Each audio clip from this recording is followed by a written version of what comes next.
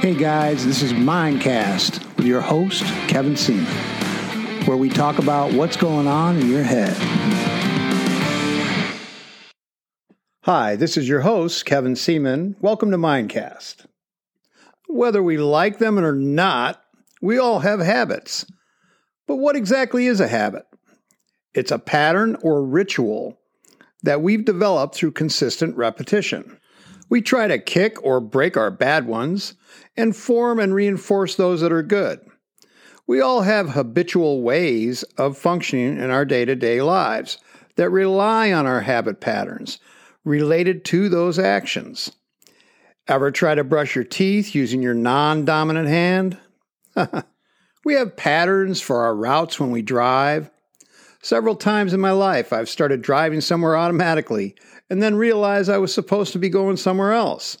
Have you ever done that? We use words in a habitual way. We make decisions in a habitual way. And we have habits that affect when we eat, go to bed, and get up. We have routines of thinking, acting, perceiving, and focusing that we tend not to be aware of at a conscious level.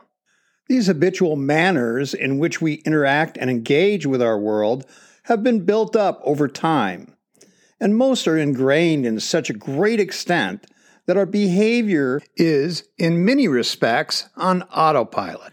We are what we repeatedly do. Excellence, then, is not an act, but a habit. Aristotle. Okay, so think about something you do daily, like put on your shoes. Do you put on both socks first, then your shoes? Do you start with your right first, and then your left? The likelihood of you doing it the same way each and every time is pretty good. If you're an adult, that habit is solid, and the characteristics of that habit are such a deeply ingrained pattern because it has been developed through repetition. It would be like taking a tool and grinding it into a flat surface over and over until the groove is so deep, so prominent, that it becomes part of your life. Have you ever heard the terms repetition is the mother of skill or practice makes perfect? As a pattern habit is reinforced, it becomes ingrained deeper and deeper into your subconscious.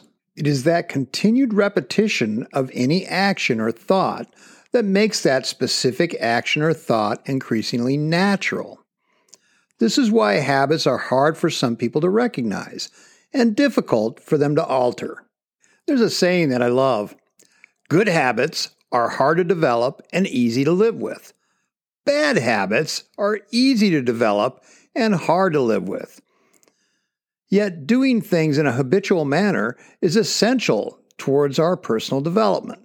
The more habitual your daily routines and activities become, the less thought and energy you need to use to achieve them, freeing up more energy, focus, and brain power to devote to new projects, skills, and achievements. For example, when writing, creative expression can be constrained if you have to concentrate on your typing skills. In another light, by mastering the basic skills of driving a car to the point where it is automatic, you're able to concentrate more effectively on safety while also carrying on conversations with your passengers. Maybe study a subject through audiobooks or just relax and enjoy music.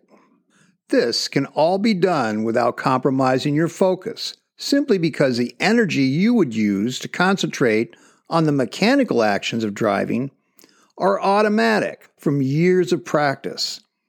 In many activities, the more automatic your skills and responses are, the more effective you will be. In order to understand more about how our habits evolve, let's take a closer look at the structure in which we learn.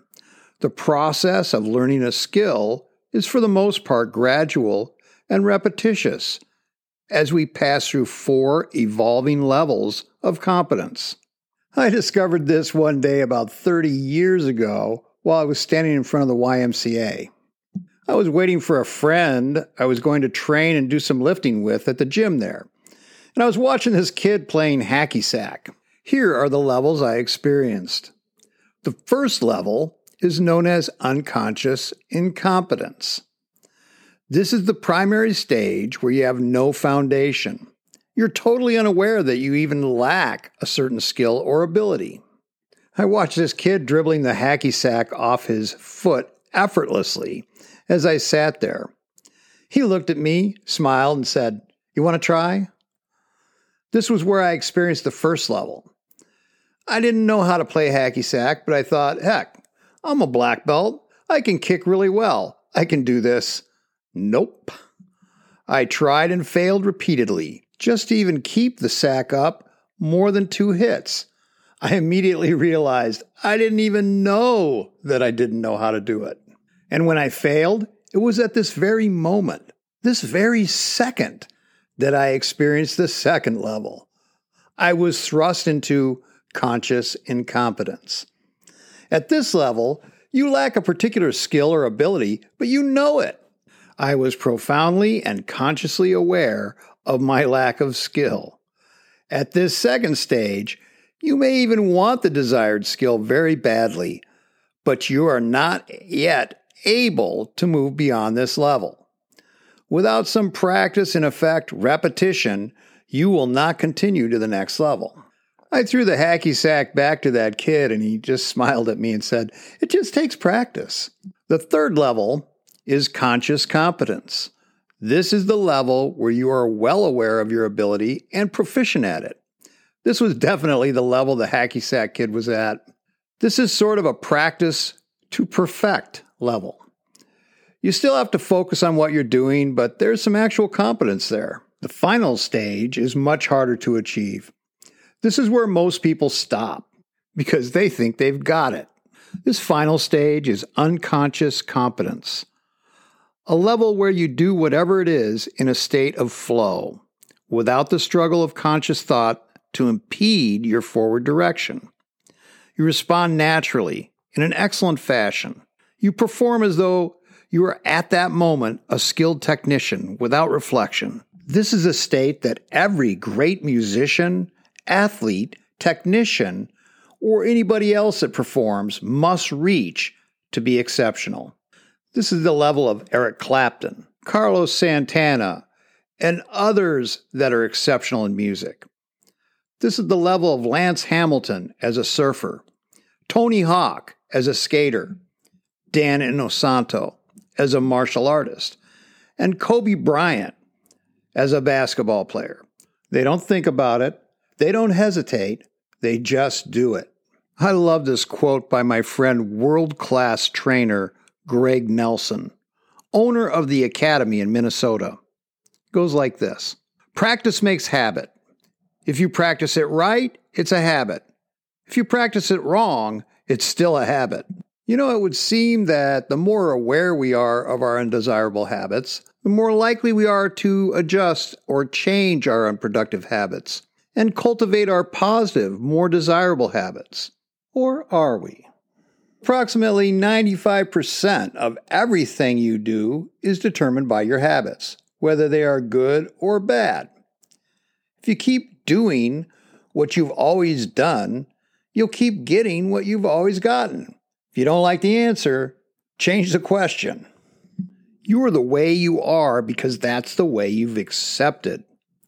No one has forced you to be who you are.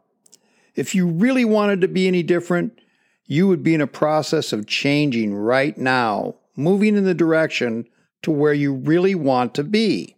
Now, if this statement gets you agitated or angry, good. That's good. That's how you create change. You use leverage.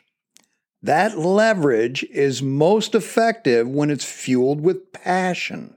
The most difficult person to stop is the one that is driven with a burning desire to succeed, the person with that unstoppable passion. So if you're not getting the results you want, change your approach. Your ultimate goal is to create and practice good habits that will function on their own to improve your quality of life and direct you towards success. Take a moment to think about the habits in your life and evaluate those habits. Do they empower you or disempower you? Do they limit you or do they free you? Do they make your life easier or more complicated? Do they help you or hinder you from reaching your goal? One of the most effective methods of changing one's habits is known as a pattern interrupt. What exactly is a pattern interrupt? Well, do you remember vinyl record albums? What happens when you put the needle on the record album? It catches the grooves and plays the recording over and over, the same exact way every time. Unless there's a scratch in the record, right? If there's a scratch, what happens then? It skips. Once there's a scratch in the record, once the pattern has been interrupted, that record can never be played the same way again. It can never revert back to the same habit. This is valuable knowledge. Consider for a moment the common rubber band. Sitting in the drawer, it looks rather unimpressive, but put it on your wrist, and you're looking at an ingenious tool for transformation. Choose an undesirable habit you wish to change and prepare to take action. Every time that bad habit or behavior rears its ugly head, simply pull back the elastic disciplinary aid and let it snap. Once a bright red welt begins to rise on the inside of your wrist, you will begin to see results. At the moment you feel the snap, compound the interruption by saying something like, "That's not me. I'm more than that." Or even just, "No. Erase. Delete." Be sure to use emotion in that statement. This will help connect with your subconscious. This tool stack uses both kinesthetic and verbal auditory to reinforce the stimulus for change. As your pattern is interrupted, it is essential that you support your action with an alternative, positive behavioral change.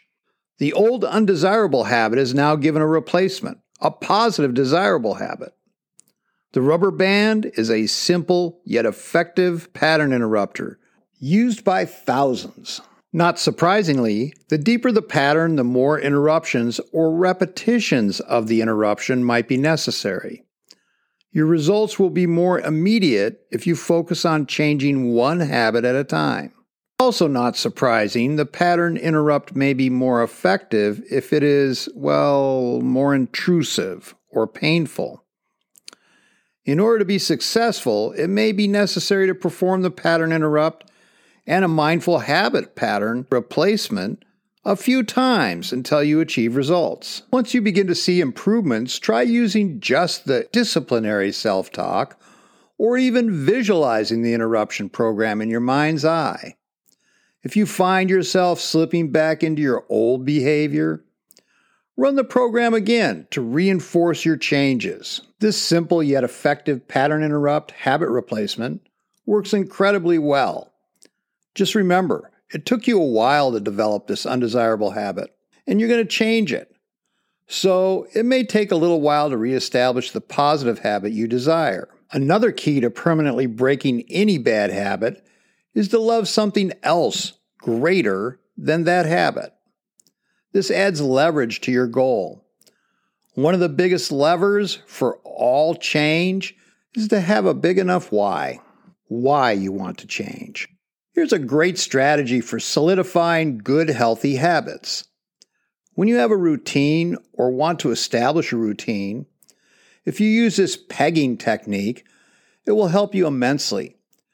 I'm going to use building the habit of going to the gym as a regular routine as an example of using this strategy. The night before, set your gear bag, rolled up jiu-jitsu gi, or workout clothes packed and ready near the door.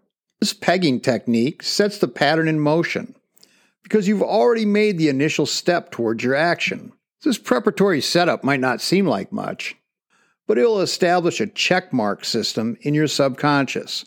Once you begin to do this preparation, it will be the first step in your new habit pattern. You will be shocked how effective this is.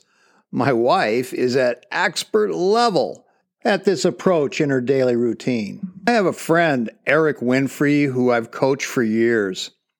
He called the other day to tell me about his new, huge contract he landed for his security company, Armor Security and Protection Company, out of Syracuse, New York. I really love it when my friends, students, and clients tell me about their successes. When Eric told me that he got this game-changing contract for a large international manufacturing company, I asked him, "Wow, that's great. I'm so happy for you. So how did you do it?" He said, "I listened to what you told me all these years. I asked them what their needs were and what their expectations they wanted fulfilled. They told me, I told them I could do that, and I did it." And then he said, "I remember when you told me, Eric, if you know what they need, you will know what you need to do to meet those needs and make that person happy. So often people go into a job or a contract without knowing exactly what is expected of them and what needs to be accomplished.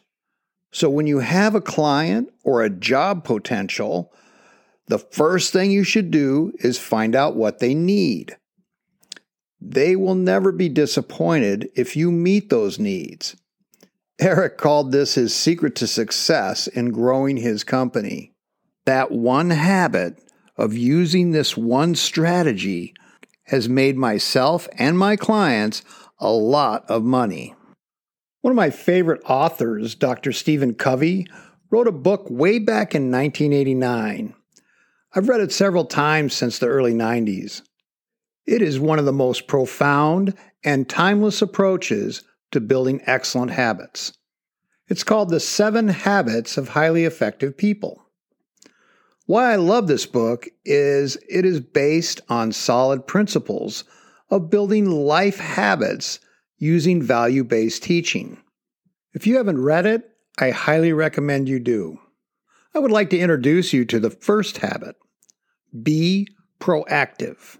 People who are proactive in their lives have a behavioral tendency towards taking intentional action to influence their situation and environment. Establish this one thing in your life, and it could change you. It can change the way you interact with others. It can change what you will or will not do, or even attempt to accomplish. It can create a lasting impression on someone in need of you as a friend. It can influence the direction of your career. It can change how you interact with your children and your family.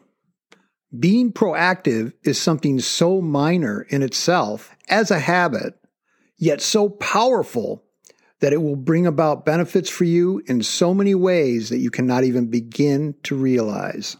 Being proactive means you initiate without being asked. Remember in Mindcast number 3 on reframing your reality? I talked about having an internal locus of control, taking responsibility for your actions, and then taking action. Taking action is one of those 3 things you actually have control over. Don't wait for someone to pick you to do something. Don't wait for life to pick you. Pick yourself. Integrate proactivity into your life on a day-to-day basis, and I guarantee you will see a difference. Thank you so much. I cannot tell you how much I enjoy presenting these Mindcasts. I receive feedback nearly every day from listeners who have used the strategies I've presented and who express their gratitude. I am also grateful. You only have so much time on this earth. Thank you for spending this time with me. If you want to contact me or just say hello, you can contact me at kevin@thewinningmindset.com. I'm available for coaching for you and your group, and check out some of my books. You can find them on Amazon. So remember, first, you make your habits, then your habits make you. This is Kevin Seaman, and this is Mindcast.